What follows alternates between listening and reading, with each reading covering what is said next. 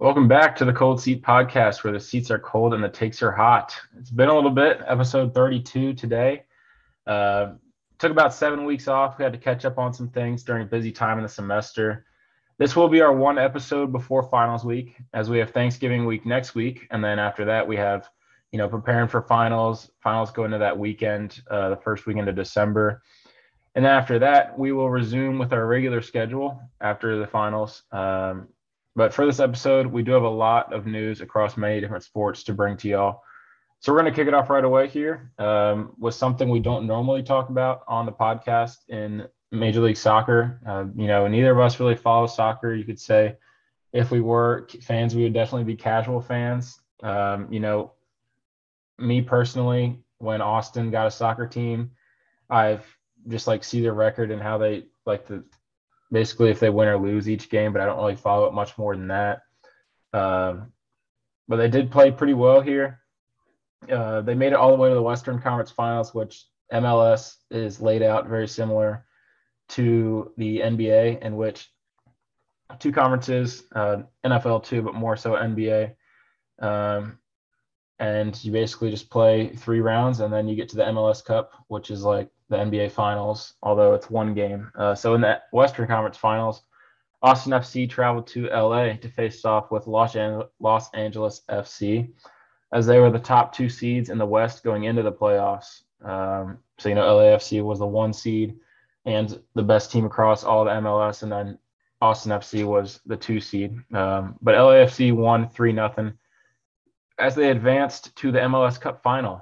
So they ended Austin's season right there. Austin, one of the great turnarounds in their second season, I believe it was, in the league. So LAFC won and hosted the winner of NYCFC at Philadelphia Union. Union won 3-1, and the 2 1 seeds were set to face off in the final. So it's basically what everyone thought the matchup would be going into it.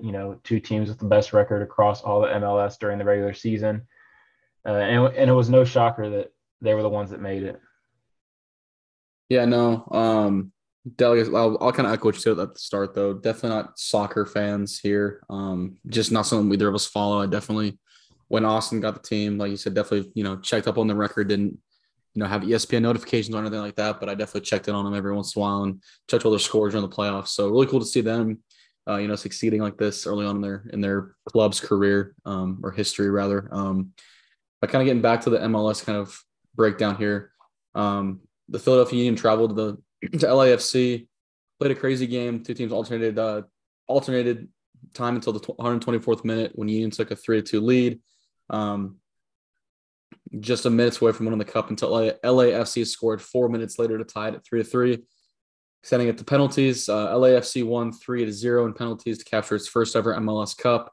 That's all we'll really cover for soccer until next season. Kind of probably, again, late in the season, we'll probably just talk about the winners maybe, kind of like this. But really cool to see Austin do well. Definitely pulling for them. But yeah, kind of like you said, kind of our first pod back after a while. It's been a little bit. Kind of getting our feet under us. This semester is first semester long trying to do the pod, and both of us got really busy and just hard to find time to do this when weeks are going by and they're packed. So definitely gonna try and get back to it on more of a set schedule next semester. I know both of us will have maybe a little more time to set aside next semester to do this, but I've definitely got to get back into it. Might workshop some changes. We'll see. Kind of got to reset after finals are over, but definitely looking forward to getting back into it. No doubt.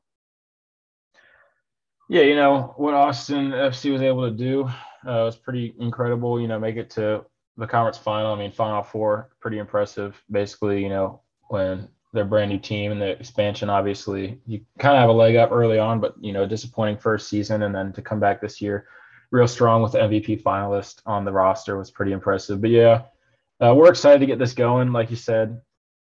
Excited to finally get back in a rhythm here. We love talking about most of the stuff we talk about, and the other stuff we talk about, we enjoy talking about it because it's relevant, it's popular, and it draws a lot of attention.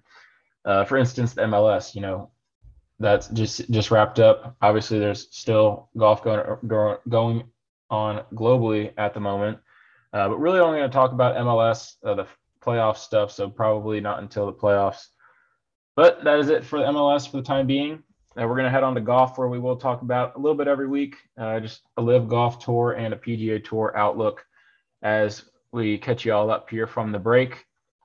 So the LIV Golf season wrapped up on October 30th, and the Aces Golf Club, which is led by Dustin Johnson, won the inaugural season title. Dustin, I think he was the money leader on the LIV Golf Tour for its first season, basically meaning he played the best over the course of the season. I know Cam Smith, he joined a little late, but he played really well when he was there. He won the stroke play section of the Miami finale or whatever it was that they just played on October 30th. I know the first 2 days were match play where you had a partner, and the third day was straight up stroke play to where, you're just trying to shoot the best score under par. But that's wrapped up. I don't know if anyone else is going to join the LIV Golf Tour now because the PGA Tour is underway, and I think guys that would have joined already would be on the LIV Tour. I think the guys that are on PGA are locked into PGA and bettering that tour, especially, Tiger and Roy have headed some things that try to improve the attention that PGA Tour will get.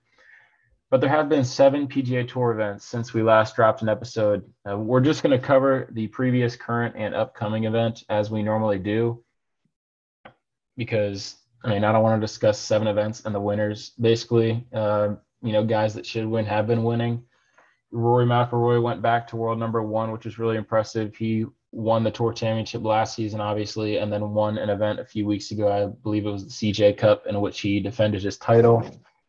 But yeah, not a whole lot going on. A lot of young stars in the game getting their opportunity with big name guys going to LIV Tour. So that's always exciting to see. Basically, a rebuilding tour. If the PGA Tour was a franchise, it'd be in the rebuilding stages, where you have a few vets that are playing well and kind of leading the group, but you also have the young guys that are coming on strong and can make a name for themselves.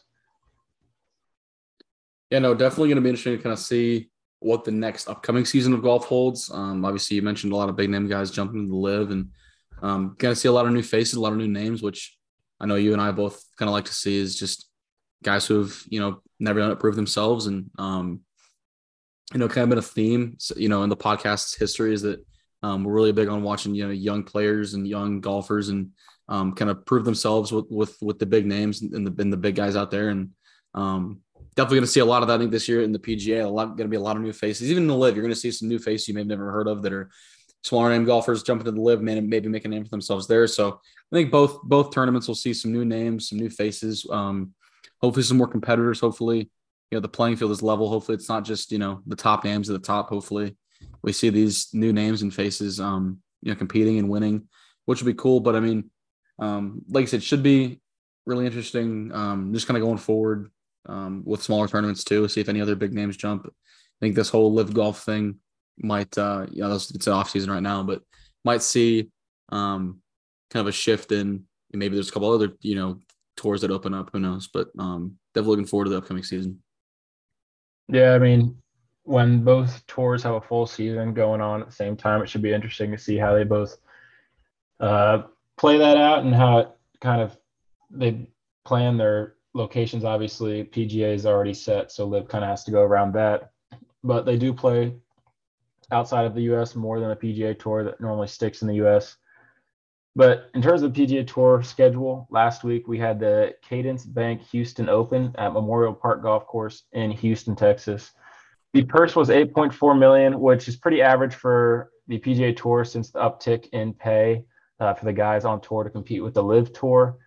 Tony Finau won it at 16 under, shooting a 65, 62, 68, and 69, taking home $1.512 million for his performance on the week, as he remains one of the hottest golfers on tour, winning by 4 strokes. Nonetheless, an impressive performance by him. Him and Rory have really played well over the course of the last 6 months and have made a name as kind of a couple of the faces of the PGA Tour. But in terms of what's currently going on, yesterday the RSM Classic teed off at the Sea Island Resort in St. Simons Island, Georgia. One of the courses I really want to play. You can make a week trip out to Sea Island in Georgia and play a few different courses they have. And this event's interesting in that they actually play 2 different courses over the course of the week. On Thursday and Friday, they'll either play the Seaside course or the Plantation course. And then once the cut is finalized and players have been eliminated, they didn't play well enough, then Saturday and Sunday are just strictly on the Seaside course if you do make the cut. So definitely one of the unique events in golf and really exciting to follow along with, as is any other PGA Tour event. The purse for this event is at 8.1 mil, so a little bit less than last week's.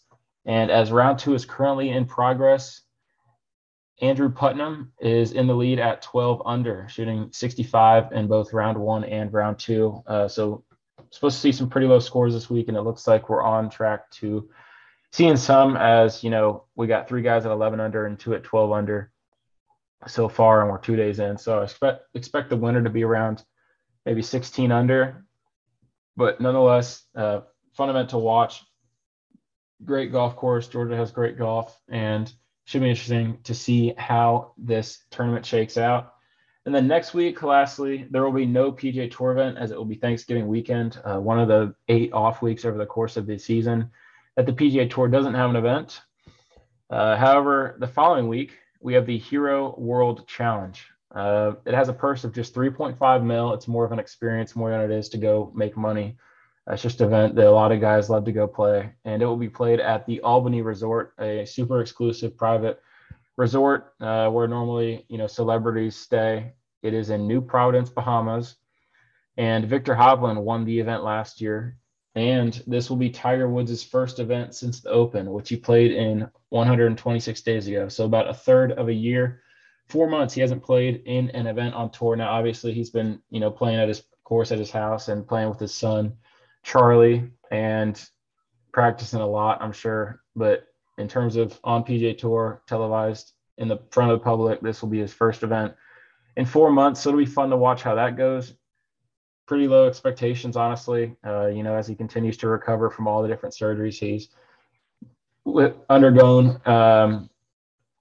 Not expecting a whole lot. I don't know who's going to opt in to play in this event, but it should be fun to watch. Bahamas, just incredible environment, and a lot of ocean golf is really cool, I think, where you basically are on the water playing golf. So it's really cool as compared to desert golf, normally wide open courses and stuff like that. So it'll be fun to watch, but nonetheless, happy to have the PGA Tour season going, and we're getting closer and closer to the first major of the year. Yeah, definitely. Good to see Tiger back golfing. Too, like you said, low expectations. No one's expecting to go out there and actually win or play.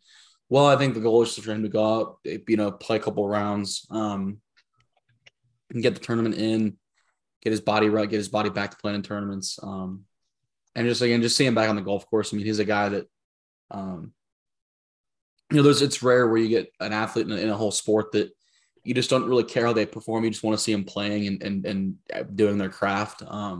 Tiger's one of those guys, and he's, he's going to transcend generations. And I think I think we're finally watching what his time is come to an end as a golfer. And I think that just seeing him out there still is something, fans are going to cherish for a long time. And I think that we're all realizing now that we can't take his, the rounds he's playing for granted. So at least, televised rounds, he's going to be playing golf for his whole life. But, competitively playing golf, I think we're getting kind of to the end here. And so definitely good to see him back playing. I hope he plays well, but I'm not expecting it at all. So we'll kind of shift to the NHL, give you guys a standings update this week. We're going to probably do the same thing with the MLB. We do a standings and a stats update every week. Definitely not as hardcore hockey fans as we are baseball fans, but definitely something we want to get into, kind of learn more about and talk about a little more on the pod is hockey. So basically the way the NHL standings work is based on points, not wins and losses per se, but has a lot to go into it. A team gets 2 points for a win, 1 point for a loss in overtime or shootout, 0 points for a loss in regulation. There's 16 teams in each conference. We'll only mention the top 8 since only the top 8 clinch a playoff spot from each conference. So, I like it. It rewards, playing in an overtime or a shootout game. Again, it's a little harder to follow if it's your first time, doing hockey scores. But that's the nice thing is that teams that play in a lot of close games or lose close games late aren't penalized as heavily as, a team that gets blown out 5-0 in regulation. So that's nice. But I'll start us off with the Eastern Conference here. with the Bruins the Boston Bruins in first place at 30 points, the New Jersey Devils at 28 points, the Carolina Hurricanes at 22 points, tied with the New York Islanders and the Maple Leafs of Toronto at 22 points as well. Tampa Bay Lightning at 21 points, the Detroit Red Wings at 30 points, and the New York Rangers also tied with the Red Wings at 20 points, rounding out the Eastern Conference there. Yeah, early in the season, we're going to have a lot of teams bunched together throughout. And, as the season goes on, teams are going to kind of separate themselves from others and stuff like that. So early on, the top 8 teams are within 10 points of each other. At the end of the season, the top 8 teams are going to be within 25 points of each other. So still really close. Anything can happen as we're only about a quarter of the way in. So fun to follow along with. Hockey's kind of a sport to where it's unique in that not many goals scored, similar to soccer, but it's also physical. Guys can get in fights and stuff like that. And it's fun to watch in some aspects, but if you're watching a low scoring game, not much going on, no fights and stuff like that, it can get pretty boring personally. But nonetheless, I do enjoy following along. For the Western Conference standings, we have the Vegas Golden Knights at 28 points, as they have been playing really well each year that they've been in the league since they're an expansion league. I think this is their 4th season. Los Angeles Kings, 23. Dallas Stars, 22. Winnipeg Jets at 21. The Seattle Kraken at 21. I believe this is their 2nd season. Colorado Avalanche at 19. Edmonton Oilers at 18. And Nashville Predators at 17. So once again, these top 8 are separated by 11, so still pretty close. East is looking like a little better early on, as it is in NBA as well. But nonetheless, once we get some interconference games going, it should balance out a good bit. But both conferences have a lot of good teams, and it should be interesting to see what teams separate themselves from others as the course of the season goes on. We're going to move on to MLB here. Just talking about MLB today. In terms of baseball, we're not going to start discussing college baseball until the season starts in late February. A lot of big season kickoff tournaments between top-ranked teams in the country. I know there's one in Dallas, one in Houston. I think there's another one. But really excited for college baseball. And we're going to talk more about it once the season gets going. But nonetheless, we're going to talk about it as soon as the rankings come out. And really excited for this season as a whole.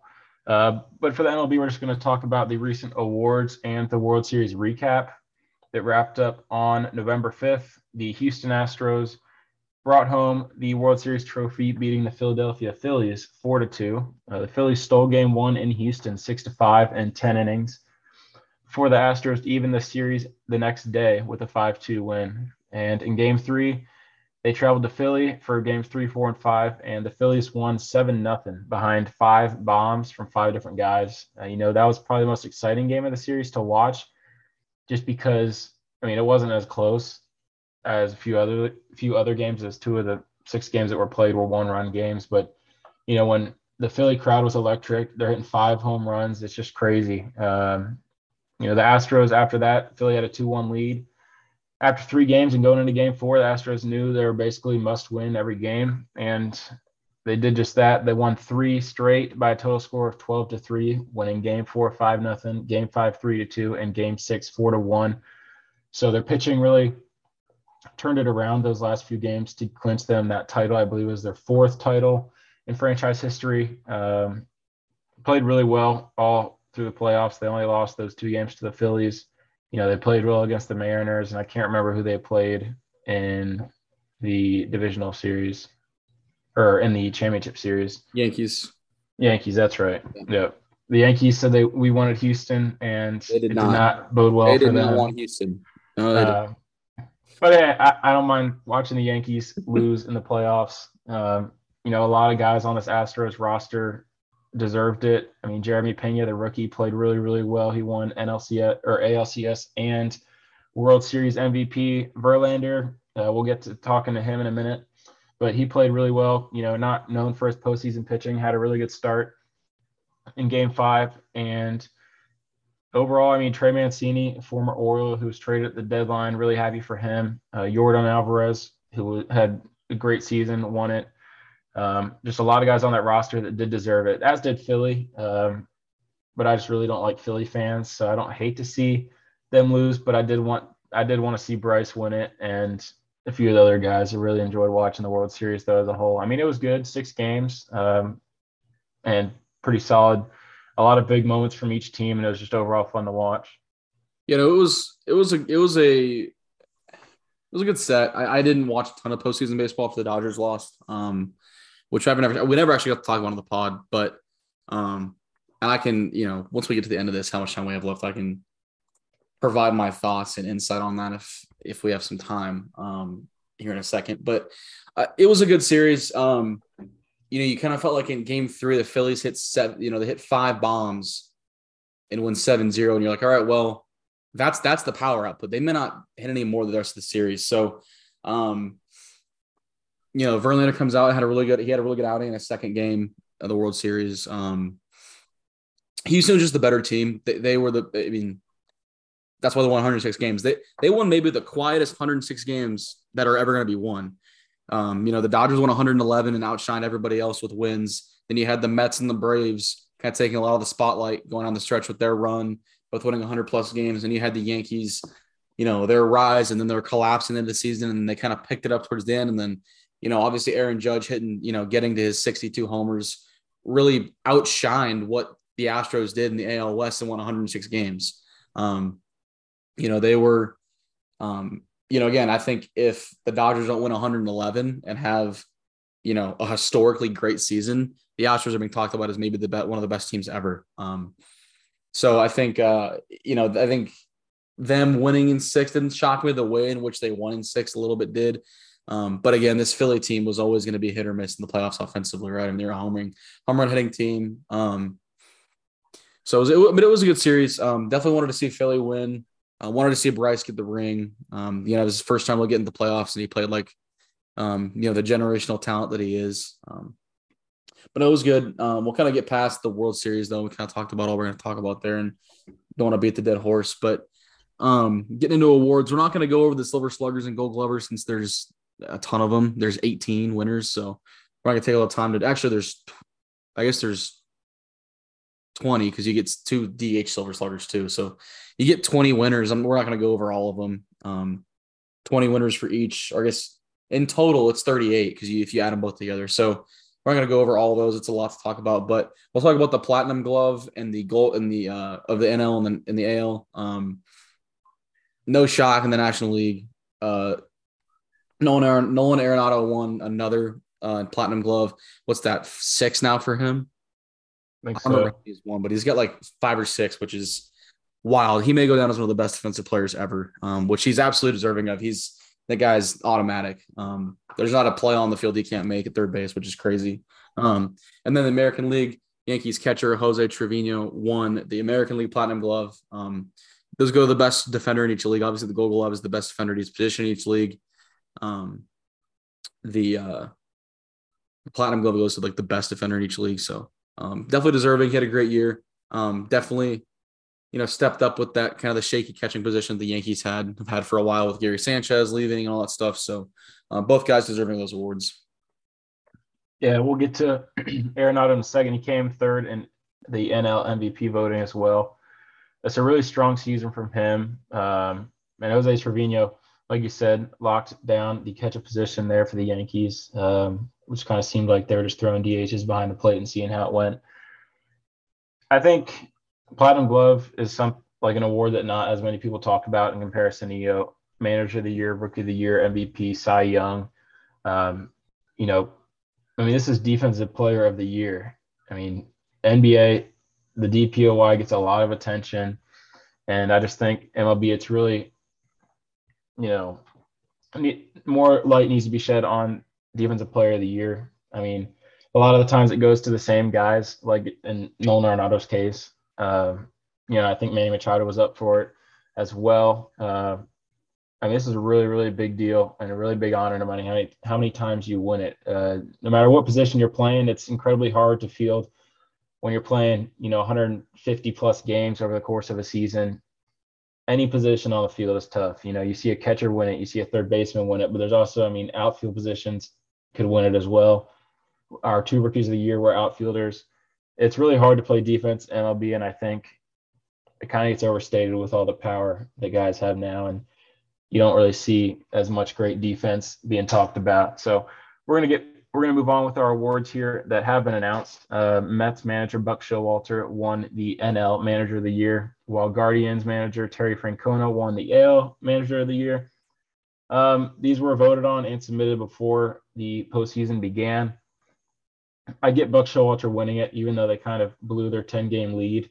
I mean, he did do really well with that roster, and while their team was loaded for the most part, they had to deal with guys going in and out. But nonetheless, I mean, he's been a great manager wherever he's been. I think that's his fourth Manager of the Year with 4 different franchises.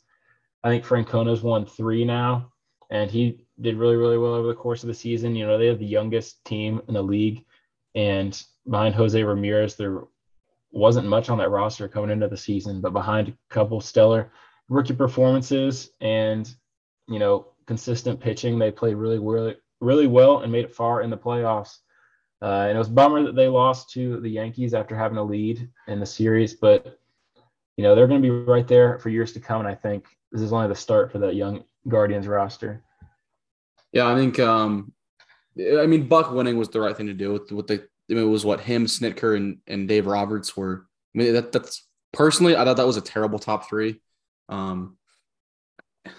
Just you look at the rosters that Dave Roberts and Snitker have, those guys are going to win 100+ games every year, sleepwalking through the season. So, you know, don't love those 2 finalists. I would have preferred to see, I'm going to forget his name, the Padres manager in there, and then Rob Thompson for the Phillies. The absolute tear they went on after they fired Joe Girardi was crazy. So the fact that they did a lot of it without Bryce for a month and a half is even crazier. So I thought he should have won the award. If I was a writer and I had votes, I'd have been voting for Rob Thompson. Buck's definitely deserving of it. Don't get me wrong, but they do have a lot of talent on that team. But I do think Buck navigating the pitching injuries between DeGrom and Scherzer. I mean, I don't know how many times they have those guys pitch in the same week this year. It may have been count on one hand. So definitely really good to navigate that. And I think the kind of the Edwin Diaz turnaround, if you will, from what he was last year to this year really is impressive as well. So definitely deserving for Buck. And then the American League, really glad Terry Francona gets it. Did a really good job with that Guardians team. I guess if all the teams made it to the playoffs, definitely doing the most with the least, if that makes sense. Obviously a lot of young talent on that team, but outside of Shane Bieber and Jose Ramirez, not a ton of proven talent on that roster. Some guys that have been, you know, good ball players for a while in the majors, but, you know, nothing like what, you know, the Yankees have or the Astros have, or those teams in the National League I talked about from just a talent perspective. So definitely deserving there. And then the rookie of the year awards, chalk for the most part, which it usually is. You rarely do you see a super tight race. Braves center fielder Michael Harris Jr. won the National League Rookie of the Year, which I guess that was kind of a tight race with his teammate Spencer Strider, but considering that Harris played more of the season, you probably figured he was going to get it. And then Mariners center fielder Julio Rodriguez won American League Rookie of the Year. Again, Rutschman, had he played a whole year, that would have been a tight race, but the fact that, you know, Rutschman played a whole month less than, it was 31 games less than Julio. He was never going to be able to win it with the numbers they put up being pretty even. So, but really, really, both guys deserving. Both guys who finished in second would have been deserving had they played, you know, a full year. Definitely some young stars in the making there. Guys are going to be, you know, staples of the league for a long time. So definitely looking forward to seeing those guys kind of get their careers rolling too. Yeah, 2 guys that were the epitome of consistency, especially for young guys over the course of the season. You know, both of them kind of sparked their respective teams and going on runs. You look at the Mariners, especially, you know, clinched the playoffs, even though they lost early on. You know, they had no business being a playoff team the first month of the season. Then Braves as well, you know, obviously they won it, but having 2 really good rookies is just a boost to that roster that lost Freddie Freeman. And I think that was what they needed. And they played really well over the course of the whole season. Obviously, ending up winning the division was really impressive as well. But in terms of Cy Young, just announced 2 days ago, Marlins, Sandy Alcantara won the NL Cy Young, 27-year-old, a really strong season for him. And then Astros, Justin Verlander won the AL Cy Young. I believe this is his third, and he's the fifth oldest pitcher to win it. Yeah, that goes to the league's best pitchers. If you didn't know, Cy Young used to be a pitcher. It's actually someone's name. And both these guys were deserving. You figured they were going to them, especially Alcantara. And there wasn't really any challengers to them when the season was all said and done. Pretty late in the year, it seems like, okay, maybe in the NL, a few different guys could have won it. But, Alcantara, I think he had 5 complete games this year and had like 230 innings pitched. And then Justin Verlander, I think, led the league in ERA. So a real strong season, obviously, from both of them. And yeah, I mean, this is what most people expected for both leagues. Yeah. I think Verlander had that rough stretch down. It was in August or whatever, but I didn't think he was ever going to lose it. And then when Cease got hurt, and then it just was. I don't think it was going to ever. It's all going to be Astros pitcher Justin Verlander to win it. I mean, he had the best. He was sub-2 ERA the whole year. I mean, it's crazy, especially as old as he was, coming off the injury. If they had a comeback player of the year, it would have been him. They don't give that award out in baseball, which I think they should. Actually, I think it'd be cool. I think you could go to a guy like, say Cody Bellinger plays next year, and it's just an example I'm using from the Dodgers, but say he goes off and has bats over 300 next year. He had a shitty year this year, but he has a really good year this year. I think that could be a comeback player, but I also think a guy like Justin Verlander coming off, Tommy John, the traditional. I guess they do give out comeback player of the year, but do they? I think they do. I guess they do. I've never really remember remember guys. Yeah, they don't make a big deal of announcing it, but the last player, Mancini won it last year. That's right. I guess they do. It's just they don't make a big deal about it like the NFL or the NBA, which I think they should. I think it's a cool thing. Like Mancini was really cool that he won that and he was very deserving of it when he came back from. 2 guys were going to win it, and then Alcantara was. I was surprised he didn't finish higher in MVP voting. I know the Marlins were terrible, and I get that, but like, you take him off that team, they may have won like 40 games max. I mean, they were terrible. So I think I would have given him a more. He got some MVP votes. I would have voted him probably top 3. But that's just me. He had a great year though. Both guys very deserving.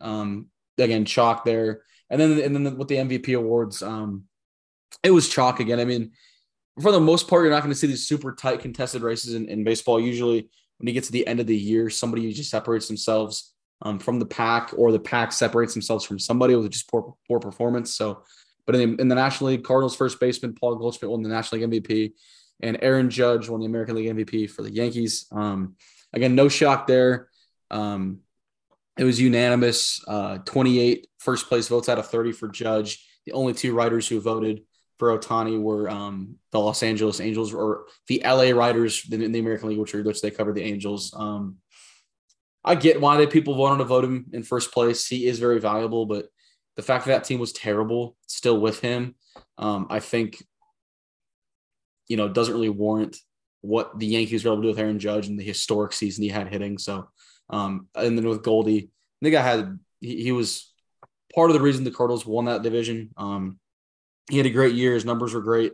Almost won the Triple Crown. So definitely a great year for him. Both guys very deserving though. Yeah, I mean, these 2 guys were great hitters. Goldie more than Judge is an all-around hitter. I think Judge obviously has more power, and a lot of his average came from those home runs. Also did a lot of singles, but Goldie more well-rounded, I think, and that's why he almost won the Triple Crown. I mean, this was also an award that was pretty much wrapped up well before the season ended, especially when Judge went on that home run streak. I think it was like 7 games in a row or something. And they were like, all right, he could break the AL record this year. Both those guys have been really good hitters. Judge, we're going to discuss it on our next episode. We're going to talk about all the free agent signings that have occurred between the opening, which was on Thursday at 4 p.m., and when we record. Judge is going to break a record signing. I don't know how long the deal is going to be, but the Yankees made him an offer. He declined. They made him a new offer. He's yet to respond to that. So it should be interesting to see where he signs, and then also the slew of other big name free agents that should sign here in the next month or so. That's pretty much it for the big awards that have announced. Obviously, we've had the Roberto Clemente, Hank Aaron, stuff like that, but those don't really mean as much to players as MVP, Cy Young, Defensive Player of the Year, stuff like that. So the awards still to be announced are Comeback Player of the Year, which sometimes it's given to guys that miss the most games and just somehow find a way to get back on the field, and sometimes it's just given to guys with the best production after missing time the season before. So it honestly depends. But they've been doing that for a little bit now, I think. But it is one of the newer awards.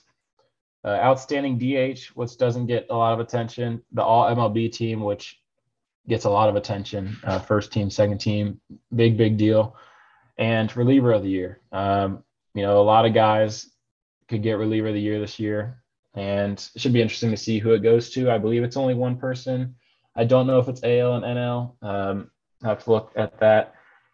But like I said, that's it for baseball. We're going to start discussing college baseball once the season starts in late February. Big 12 looks to be pretty good this year, and the SEC always will probably be at the top, and they're due for another big year this season. And it'll be interesting to see how the season plays out, but I'm looking forward to it. Ole Miss and Oklahoma, the two last teams standing last year, nobody picked them. Halfway through the season, they were both pretty mediocre at best. It just goes to show how quick things can turn around in college baseball week to week when you have those weekend series, and it should be fun to watch. I know Tech has like 19 of its first 21 games are at home. They have a tough non-conference schedule in comparison to other years. We're not playing Merrimack or Kent State this year. So it should be fun to follow along. I think a lot of ranked teams coming into Lubbock early on in the season. But we're going to head off to NBA now. That is it for baseball. There's a couple once we started, there's a couple signings once we got on the recording that I just saw. Tyler Matz signed with where'd it go? I believe he signed with the Braves. 2-year contract worth $3.1 million. Includes a $5.5 million club option in 2025 with no buyout. And then Kiner Falefa's back with the Yankees on a 1-year, $6 million deal. That broke like literally 2 minutes ago. So I want to get that in there before we shifted to basketball. But no other signings have happened yet. Baseball's so slow. Right. Baseball off season's the worst. So slow. Yeah, it's going to be a little bit before we see the big names. But who knows? I mean, in 3 weeks, and Aaron Judge still might have not signed. So let's put it that way. Yeah, I mean, who knows? We might have nothing to discuss on the next episode for baseball, but we also could have a lot to discuss. Yeah. I think it all depends on Judge. Once one domino goes, probably being DeGrom and Judge, the rest will then fall, and they'll probably sign. But we could be waiting a little bit to see. Yeah, I mean, it all depends on a few guys, I think, but it should be interesting. Really exciting offseason upon us for and baseball. Kershaw's back with the Dodgers. It's not official, but they reached a deal. Neither side is like announced personally, but like it's been reported by I think Ken Rosenthal, Jeff Passan that they reached some sort of an agreement, roughly 17 or 18 million. I think, I don't know. He back on a 1-year deal. Probably keep re-upping 1-year deals till he retires. But I did forget about that. That was a couple days ago. Yeah, I mean, a lot of the big name long-term deals haven't happened, and I mean, I think they're all going to happen within a week of each other or so. So that week's going to be pretty hectic. But that week is to be determined when it will happen. But yeah, I mean, could see a lot of shakeup with the top teams in baseball and some young teams wanting to get a big name vet or star to build their roster and push for playoffs. Also, be something that happens. We're going to shift to NBA here. Just a standings update. Season kicked off exactly a month ago, and there aren't many surprises across the league, especially in the East. I'm going to cover the East. You can get the West.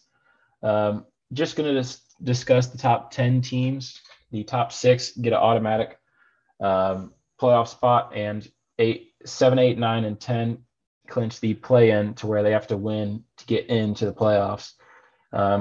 So for the East, I'm going to discuss in order 1 to 10. Celtics are 12-3, Bucks are 11-3, Hawks are 9-6, Cavs 8-6, Raptors 9-7, Pacers 7-6. Those are the top 6, and then 7 is Wizards at 8-7.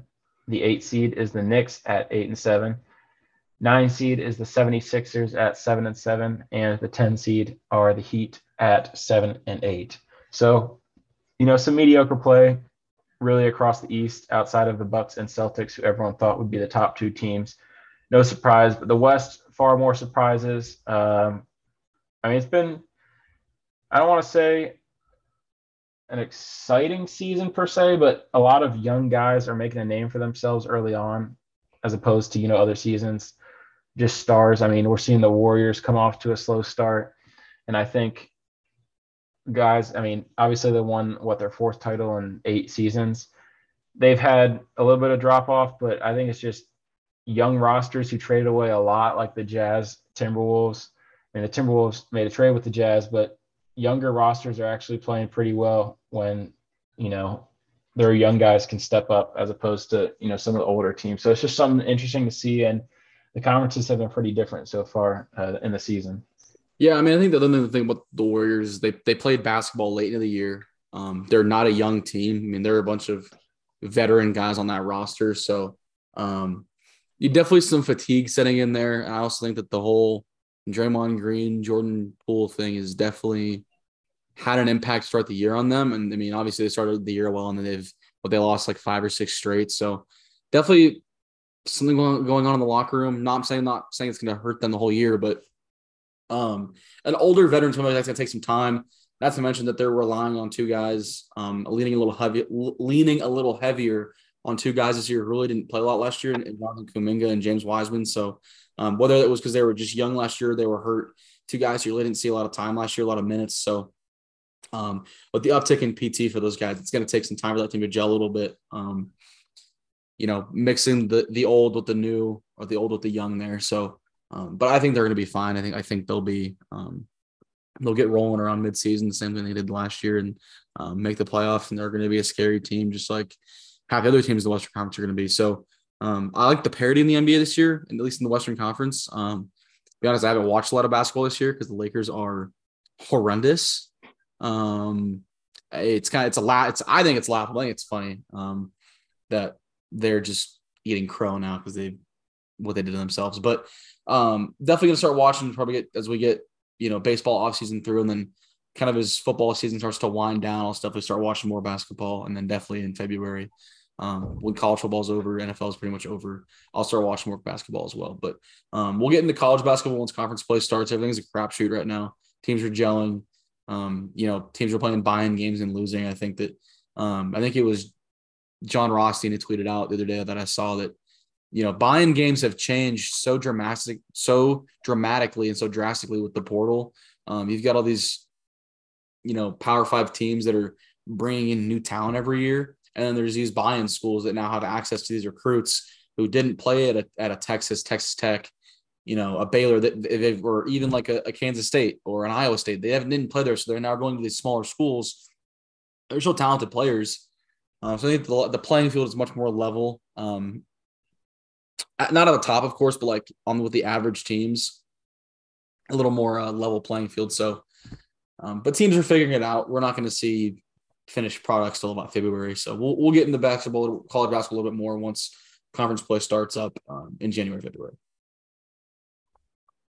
Yeah, I think it's just college basketball really exciting. It is going to be weird seeing, a couple former Red Raiders playing in different uniforms. Not really going to talk in detail, but Texas had a really big win over Gonzaga. I think it was Gonzaga's largest loss in like a decade or something. Gonzaga lost a few guys. They still have Drew Timme, but other than that, weird roster, kind of trying to gel together. But should be exciting. NBA also, it's kind of interesting to see, you mentioned the Lakers, what was running Twitter before Twitter crashing, and, all the stuff Elon's doing with Twitter and the whole verification thing and stuff like that, was LeBron's lying about the books that he has walking into every single game. He'd always have a book open and be like in the first 10, 15 pages. And then at a presser, he was holding a book and a lady asked him about the author of the book and like how he likes her and stuff like that, and he was just BSing his way through the conversation. It was just really funny to watch. And now, like every 5 tweets on my timeline, you'll just see like a picture of like an old LeBron interview or something, and be like referencing something and be like, back 3 years ago, I told y'all Elon would run Twitter, and I said the day he gets it, the day it's going to go downhill. It's basically people putting in quotes, LeBron manifesting something way before it happened when he was just lying. So it was really funny. I think most of the jokes I see on that are pretty funny. But yeah, I mean, it's early. NBA season, teams are still trying to gel. A lot of trades went down, a lot of new faces in different places. And we see that a lot with the Timberwolves. I think they're 7-8 right now, but I think they're gelling. I think they're going to be a playoff team. The Jazz traded away everything. I mean, they traded away Donovan Mitchell. They traded away Rudy Gobert. But they're 10-6. They're sitting at the 4 seed right now in the West, and I think they've had a really impressive start to the season. I don't know if they're going to maintain that. Trailblazers being the 1 seed early on is really impressive. They have Dame and Nurkic. Rather than that, they don't have much. Anthony Simons hasn't played bad, but isn't known for much outside of his dunking ability. The Grizzlies, Suns, Nuggets are 3 teams that are top 6 right now. But, they're supposed to be there. If the Nuggets were healthy last year, they're top 5 seed, I think. Grizzlies made it to the Western Conference semifinals. And Suns played well. Mavericks played really well. They're in the 7 seed right now. So I think a lot of those teams are finding their footing. And while they're finding their footing, some of the younger teams that haven't really gelled together are taking advantage. Like the Jazz and Trailblazers sitting high in that conference. So it'll be fun to see how it shakes out, especially in the West, as the East is going to be a little more predictable as the West in comparison to the West for this season. Yeah, that kind of wraps up the NBA for the day. Again, it's early in the season, hard to know where everything's gonna lie, but the LeBron stuff's really funny. The tweets are hilarious. It's a clip from when I think it was the clip he was talking about Kobe dropping 81. He's like, I just had a feeling he was gonna go for 70, and then I knew he was gonna go for 80. I told my buddies, I was like, dude, it's a great. The memes are great. LeBron is such a memeable individual. He's almost like Russ in a way, but that's like an ice bath conversation. We'll talk about later if we want to. We'll shift to the NFL. Obviously, we're mid-season, missed a lot of the meat of the NFL early in the year. Getting into it here, NFL trade deadline was last week on November 1st, 2 weeks ago, November 1st at 3 p.m. Central. Total of 20 player trades, including 12 on the final day. We're only going to talk about the major trades. There was a bunch of small trades that went down that really don't have any impact. Not any impact, but they're just they're middle school, not a lot of guys, big names. But talk about some trades here, kind of rattle off a couple. The New York Giants traded wide receiver Kadarius Toney, former first rounder in 2021, to the Kansas City Chiefs in exchange for a 2023 compensatory third-round pick and a 6th. And then Carolina Panthers traded wide receiver Robbie Anderson to the Arizona Cardinals in exchange for a 2024 6th and a 2025 7th. Yeah, some of these trades are pretty complex, but these two, I think, pretty straightforward. Robbie basically forced his way out of Carolina, rightfully so. Shortly after they fired their coach, Matt Rule. Just real weird situation for them there, but he hasn't done anything in Arizona so far, which is really weird. D-Hop came back, but trading a 6th and a 7th, pretty much risk-free. Just getting another receiver on the depth chart with Hollywood Brown missing time. But he practiced this week. I don't know if he'll be back. So the trio of D-Hop, Robbie, and Hollywood is really, really solid and should pay off, but it doesn't look like it's paying too many dividends right now for him. Kind of a weak division of what we thought could be the best division in the league. The Seahawks are leading that division. Who would have thought that going into the season that they would ever have been out of last place in the division? And then Giants trading for Kadarius Toney, comp 3rd, so that'll be at the tail end of the 3rd and a 6th. Pretty undervalued trade there for him. He was on the injury report a lot. And Chiefs get him. I think he had a touchdown, another big catch. So just what you expected for a guy going to the Chiefs. Is going to play well for him. But rattling some of these off here, the big trade that happened early on were the Panthers traded running back Christian McCaffrey to the San Francisco 49ers in exchange for a 2023 2nd, 3rd, and 4th, and then a 2024 5th. So big time trade there. McCaffrey played for them, I think 4 days later, had a touchdown, and then he's playing well for him ever since. Jacksonville Jaguars traded running back James Robinson to the New York Jets in exchange for a conditional 2023 sixth, which becomes a fifth if Robinson rushes for over 600 yards this season. And he currently sits 357 yards with 9 games remaining. I think he's played 1 game since. So even closer to that goal, but it looks like it's on track to be a 5th rounder. But, good pickup there for the Jets, who lost Breece Hall for the season. And I think he'll be getting a lot of carries and will definitely become a 5th round pick in that trade. Yeah, well-timed move for the Jets. Definitely needed. Obviously losing Breece is tough, but really good timing move for them. Guy who was just, I think it works out for both sides really well. ETN gets to be the high-volume running back one that they want him to be, and Robinson gets a fresh start in a contract year and gets to go to a team where he's running back one for the rest of the year. So it works out well for both sides. And then the McCaffrey move, obviously the Niners were a little bit surprising, but I get it with kind of the lackluster offense they'd had. I believe he's scored in every single game that he's played in, which is great. He went for like 3 touchdowns the second week he was there, which is crazy. But a really good pickup. Obviously, he's going to make every team in the NFL better, but certainly the Niners, the offense that they run allows them to be a little more potent. Getting Elijah Mitchell back as well is going to help. I don't know if it was to you or somebody else, but I said that McCaffrey's volume is going to go down when he gets to San Francisco, but his volume will be of higher quality. His quantity is going to go up, but the quality will be much higher. I think he's going to get higher quality touches. He's going to be a little more open and a little free. A little more free. He won't be, the number one key for the opposing defense on every single play with Debo on the field. George Kittle, obviously Elijah Mitchell, Brandon Ayuk, much more loaded offense around him. We'll keep it pushing here. Chicago Bears made 2 moves, trading away 2 players, and they traded for a player. But we'll talk about the two players that they traded away. First, they traded edge Robert Quinn to the Philadelphia Eagles in exchange for a 2023 4th. And then Brett's team, the Baltimore Ravens, traded for inside linebacker from the Chicago Bears, Roquan Smith, to the Baltimore Ravens in exchange for a 2023 2nd, a 5th, and then linebacker A.J. Klein. You figure this comes with an extension. I don't know where they're at on that, but you don't trade for a top 5 linebacker in football and not pay him in a contract year. It is absolutely, just from my observation, has absolutely in the game he's played elevated the defense to another level. I think he's allowed Patrick Queen to be a lot freer. I think he's freeing up the defensive line a little bit. Having a guy like that who can cover, can stop the run is unique. I think he's a very unique talent in the league. I think a guy who, being on the Bears, didn't get as much love, but I think he profiles very similar to Shaq Leonard out in Indianapolis. So, really good move for the Ravens. I think that's probably the best move of the deadline. I know they gave up a 2nd for him, but he's a guy that can push him over the top for a Super Bowl run. I think either way, whether they pay him or not, it's going to be worth it for him.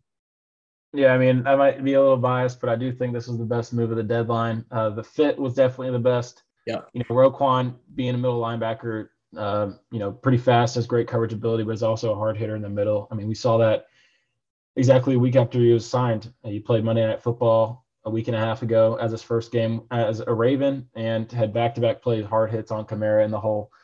So really strong play from him over the course of his career, nonetheless, over his last game as a Baltimore Raven. He picked up the defense playbook really well. Trading a 2nd and a 5th does kind of hurt personally, and I know it hurts the Ravens front office that values picks so highly. Traded A.J. Klein as well for just a depth linebacker piece. The Bears already waived him, and the Bills claimed him. So that didn't really factor into the trade much. I think it was just more of a linebacker for a linebacker kind of deal that they wanted to fill that roster hole. But Roquan definitely puts Patrick Queen over the top. I think this trade means more for Queen than it does for Roquan. Queen over his career, first few seasons, probably played like a day 2 pick. Honestly, he was picked kind of near the tail end of that first round and kind of underperforming in terms of what people thought he would be coming into the league. But he's had flashes of being a first rounder, but with Roquan, he played like a first rounder against the Saints, and I expect that to continue over the rest of the season. So nonetheless, really excited for our defense that is fully healthy, other than Marcus Williams being out, going to be out another 3 games probably. But once he gets back, we should have everyone barring another injury, and really excited for what the defense can do. The Ravens' 3 losses were 3 blown 4th quarter double-digit leads. Painfully. It was really painful. to watch those 3 games, just knowing the defense doesn't normally make those mistakes. It's normally the defense getting the wins. But big deal there. Robert Quinn as well hasn't really done anything for the Eagles. He hasn't played many snaps. I think he's played 48 snaps over the 3 games he's been there, and he has 1 sack this season. He traded a 4th, so not that valuable. But nonetheless, I thought he would do a little more for the Eagles. He might play a little more now with a few injuries to their D-line. Maybe rotate some edge guys for 3 techs and stuff like that. But a couple more big trades went down. All the trades that we're about to discuss went down on deadline day. The day kicked off around 10:30, 11 a.m., where the Lions made an interdivision trade. They traded TJ Hawkinson, a 2023 4th, and a conditional 2024 4th to the Minnesota Vikings in exchange for a 23 3rd and a 23 second and a 24 3rd. So Hawkinson and 2 4ths for a second and a third. Pretty good trade there for the Vikings. I think Irv Smith was out, so they're pretty much empty at the tight end position. Hawkinson, top 10 tight end, plays well with Kirk, and I think Kirk needs a good tight end. I mean, you look when he was in Washington, he had it, and TJ's played well overall in his 2 games as a Viking. I expect that to continue. Then the Steelers traded wide receiver Chase Claypool to the Chicago Bears in exchange for a 2023 second. This was the second that the Bears owned, not the second that the Ravens traded over to the Bears. So good wide receiver move from them. And since they got Claypool, Fields has looked good. Their wide receiver is not getting a ton of volume, as Justin, most of his production comes on the ground. But nonetheless, the Bears have been playing better since they acquired him. Yeah, no, the Claypool move, really good for both sides again. He was not going to be back in a couple of years in Pittsburgh. I think that them getting him off the books, by the way, in exchange for a second, likely going to be a pick that was – so Claypool was drafted what? Like 50th, something like that overall. That's going to be a top 40 pick. The fact that they got a better pick in return for they drafted him is awesome. I don't think he was worth that. I think they got into a bidding war with Green Bay. I think Chicago didn't want him to go to Green Bay in like a little division rivalry thing. I don't know, petty BS, but really impressive to see the Chicago Bears in a vacuum making the move. I don't think the value was right, but they made the aggressive move to get a receiver for Justin Fields, which is the right thing to do. They've both looked good. Him and Claypool and Fields have looked good together since. I think it opens up the passing game a little bit. I think another guy who's really highly impacted with this is Darnell Mooney. He's not going to get double teams every week. He's not going to get all the attention. So really good to see there, just for Justin Fields and him proving the haters wrong and the doubters wrong. And then the Hawkinson trade, I hate it so much. I loathe it. It's terrible. First of all, why are the Detroit Lions trading him right now? You're about to draft a quarterback. Why are you trading you can afford to pay him. 2, I get he's not lived up to the 8th overall pick bill, but like, I mean, you're getting a second for him. Why not just pay him? It's not like tight. I don't think he was going to command a ton of money in terms of like, Kelsey or Kittle money. Maybe he wanted it, but I don't know. Not a fan of that move. And then trading him to a division rival in Minnesota. You could have traded him anywhere else for that probably. So I think Buffalo would have made that move for a second rounder this year. There's plenty of teams that would have made that move for a second round pick. So especially getting what they got a 4th in return as well. So I'm just not a fan with that move, but we'll kind of keep it pushing here. Get the 2 big trades. I take it back. The Roquan Smith is not my favorite trade of the time. The trade we get to in a second is my favorite one. I think I told you this is maybe the biggest brain move ever. But first, look at this one. The Broncos traded edge Bradley Chubb and a 2025 5th to the Miami Dolphins in exchange for a 2023 1st, a 2024 4th, and running back Chase Edmonds. Really like this move for Denver. I think they weren't going to pay Chubb. Hadn't lived up to the bill of a 5th overall pick. They need the first rounders with the Russ deal. Miami has absolutely benefited from having Bradley Chubb. This is their push to make the playoffs and knock off the Bills in the division. Getting Chase Edmonds out of there, they had a carousel at running back and they didn't need him. Really good deal for both sides here, I think. The Dolphins obviously get up with first is a lot of capital, but I think it's worth it for they're going to be picking. And I think Chubb's the guy that they could extend with the money that actually they already did. What am I saying? They gave him a massive contract. Didn't love the numbers, but I get it for them. They have a rookie quarterback. They have the money to spend, so I think it's a good move. And then my favorite trade of the deadline. This came out of not as much as Jeff Saturday being hired as the interim head coach for the Colts, but almost as much out of left field as that was.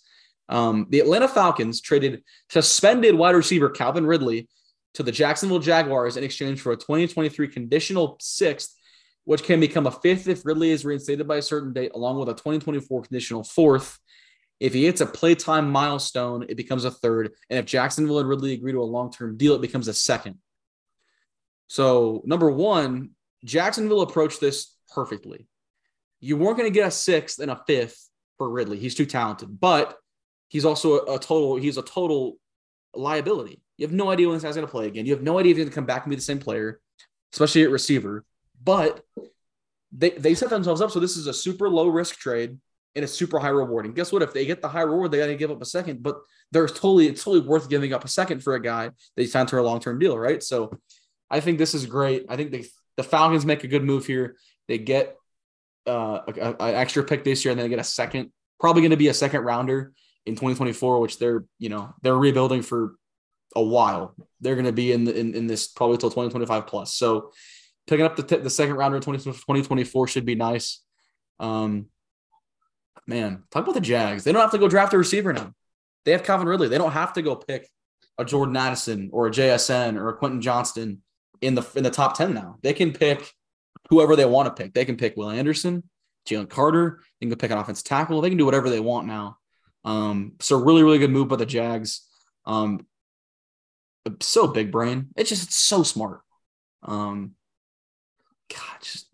I marvel at this. This is great. This is such a good move. I don't know why no one else thought of this.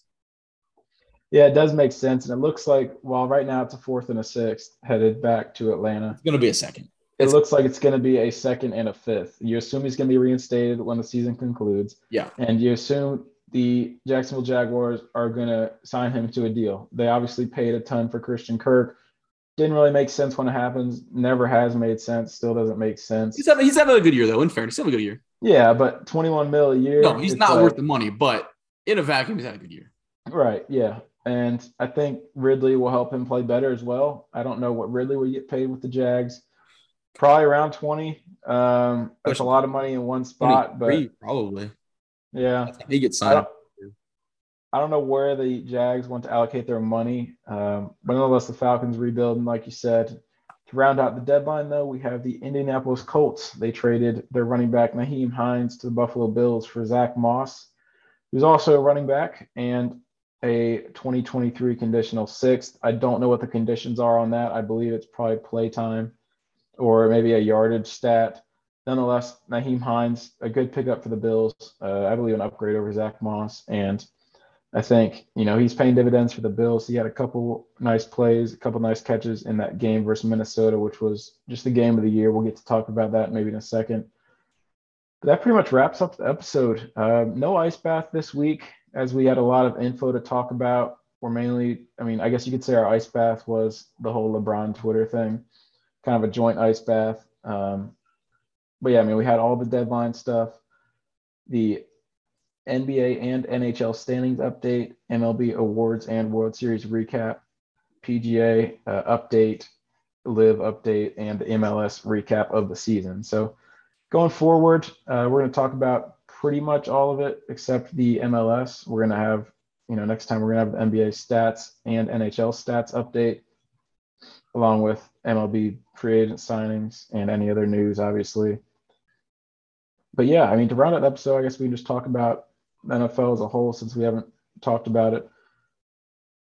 I'll just say a couple things. I think the NFL is kind of taking me by surprise this year. I think a lot of underperformance across the entire league at the quarterback position. I don't think the quarterback play is nearly as good as what people thought it would be this year, especially in the AFC. You can just throw out Russ for an easy example. And if the Broncos scored at least 18 points in every single game this season, they'd only have like 2 losses or something. But their defense has played great, even after trading Bradley Chubb. I think all the quarterbacks in the league just haven't really performed. Like every single quarterback you can think of, regardless of the reason, it's just like they aren't quite living up to how they be playing. Like Tom lost 4 in a row for the first time in his career. Aaron Rodgers can't find consistency. Lamar and Herbert kind of dealing with some injuries on the offense. You look at, Joe I mean, Burrow now Hurts, too. You can throw Joe right, Burrow on that too. He looked bad the past couple weeks. right. Tua's been the one guy maybe across the NFL that's played really well. Consistently, Kyler, I'll say consistently improved. right. Yeah. Kyler hasn't played well. Stafford hasn't played well. I mean, he probably retiring after this year, Dude, which means McVay's probably gone. with that money though, I don't Um, know if he may just ride it out with that money. I he mean, might, but like, did you see all the stuff about his wife and like what they did? yeah, I don't But know. like, He's Fields, he's an enigma. yeah, Fields is coming on playing better as of late, but still not buying to him yet. Hurts is playing well, but he's got a lot of guys around him. Mhm. I mean, AJ Brown, Devontae Smith, Put the it this line's way: playing really well. put Herbert, Lamar, and Burrow on that Eagles team, dude. Those three Yeah, quarterbacks have dealt with the most injured offenses in football, more so Herbert and Lamar than Burrow, just the whole season. yeah, Put those three guys. Let's just take Burrow away because it's only been the last couple of weeks with Tramar out. But like, you put Lamar and Herbert on that offense. Lamar fits in with the current build of wanting to run the RPO and the heavy read option. You put Justin Herbert on that offense too, with a dude who can stretch the field like AJ Brown. Even with Lamar, you put a guy, you get the quick area, the short area quickness with him. I mean, guys, it's just not fair. That's why I think the Jalen Hurts thing is getting way overplayed. He's a great quarterback. He's a good quarterback. He's developing, but like you said, I'm not bought in either. I'm been a Jalen Hurts believer if he can lead a team to the playoffs and make a run, but he's never going to be the reason for it. I mean, we even talked. I was high on the Eagles in the offseason because I thought they had a loaded roster. I thought Jalen Hurts was an above average quarterback. He's a top 15 guy who's more than capable of playing good football, not turning the ball over. I mean, yeah. I think he and Fields more so Hurts just because he has better guys around him. yeah, But I think they both have capability to be top 15. I think Hurts is in the top 15 right now. But at the same time, like I think if you said kind of said it, I think a few different QBs are 8-1 or even 9-0 with that roster. I yeah, don't think Hurts has had to do a whole lot. I mean, before last week, he didn't have that. He only had like 5 touchdowns through his first 8 games or something. yeah. And it's a testament to the O line and how much they've been able to run the ball, similar to Lamar on a different scale. But I just think it's interesting to see how much hype the Eagles have gotten because obviously their division is looking good with the Giants playing really well. Coach of the year Brian Dable as of now. I mean, the Cowboys have played well. Even Washington's 500. I think that division's looking really good, but they're playing each other, and you can't really buy into how good that division is until they play some AFC teams and stuff like that. And I just feel like they haven't played many games outside their division, let alone their conference.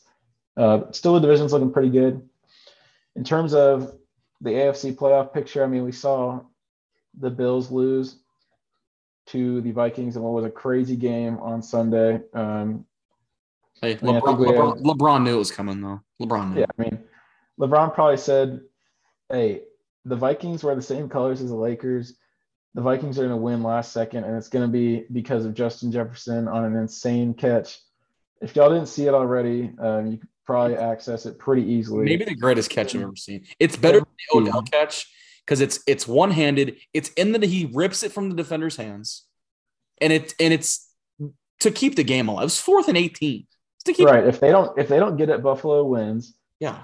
And he was basically in quadruple coverage. Now, there was only one guy where he was like the one guy was on him, like covering him tight, but the other guys were around him, obviously going to him because everyone knew the ball was going to him. But the catch he made, ripped it from the He guy, made a pick. like got it to his leg and then brought it in, was just insane. In overtime, he had a great catch down at the 2. Yep. The game would have been put away in overtime. Obviously, the refs missed a face mask. No, that was a different game. Never mind. Um, the game should have been put away by the Vikings. I mean, they had first and goal at the 3, first and goal at the 2, and out of those 2 drives, they got a combined 3 points. In regulation, they went for it, didn't get it. The Bills get the ball on the 1 yard line because the Vikings didn't convert. They turned it over on downs. First snap, trying to get the ball out of the end zone. They QB sneak it with Josh Allen under center. and he fumbles the snap, and the Vikings recover it in the end zone and score a touchdown. They take a 6-point lead or something, or what was it? 3-point lead. Yeah. With like 40-something seconds remaining. Yeah. Bills got the ball with like 38 seconds. And the Bills get the ball, go down the field with a couple just really soft coverage from the Vikings. And a bad call from the refs. Right. They gave Davis that catch on the sidelines, which was not a catch. Everyone even said it wasn't a catch. They didn't even review it. It wasn't even a contested thing. Yeah, you can't challenge it from a coach, but they didn't even review it. I mean, that you have to review that. But the Bills were getting like 20 yards of play, getting field goal range, hit the field goal to tie it, send it to overtime. Crazy overtime. I believe the Vikings started with the ball. They got a couple first downs, and then it stalled.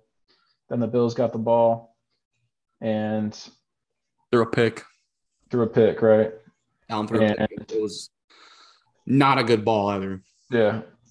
It looked like they were going to win it. Vikings got the ball, or Vikings got a field goal. Bills, all they had to do was get a touchdown to win it or get a field goal to extend it.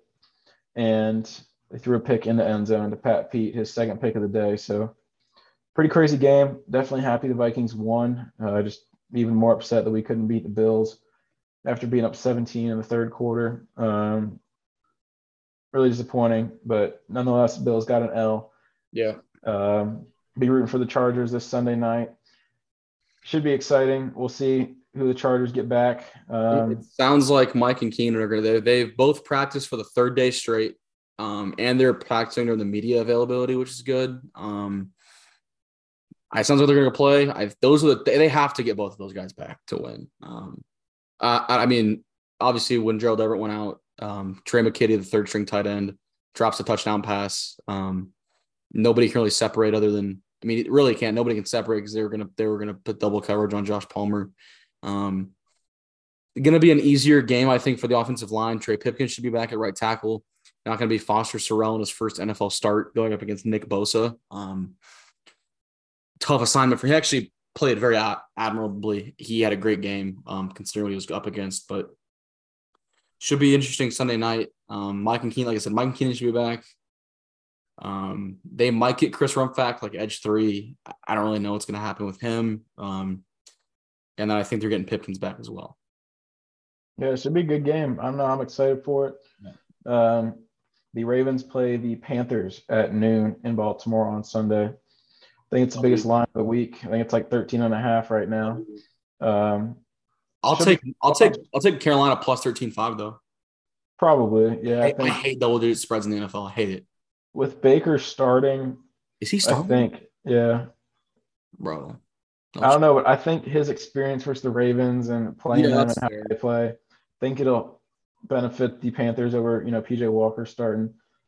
Could end up being a good game. I don't know. I mean, you can count on the Ravens having a double-digit second-half lead. I mean, they have in every game, but from there, I don't know. I mean, with the addition of Roquan, I think our defense should play pretty well. I'd be kind of disappointed if we gave up more than 14 points.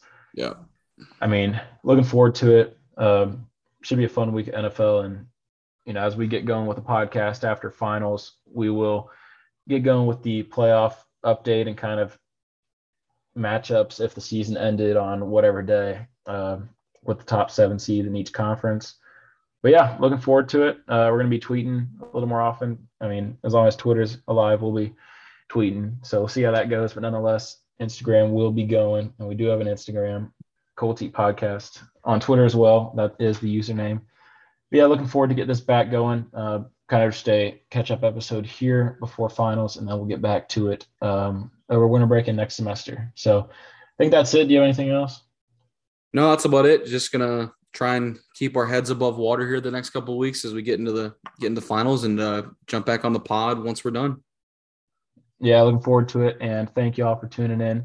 Even though it took 6 weeks off, happy to get back to it. Yeah, and we will see y'all in a few weeks. See you guys soon.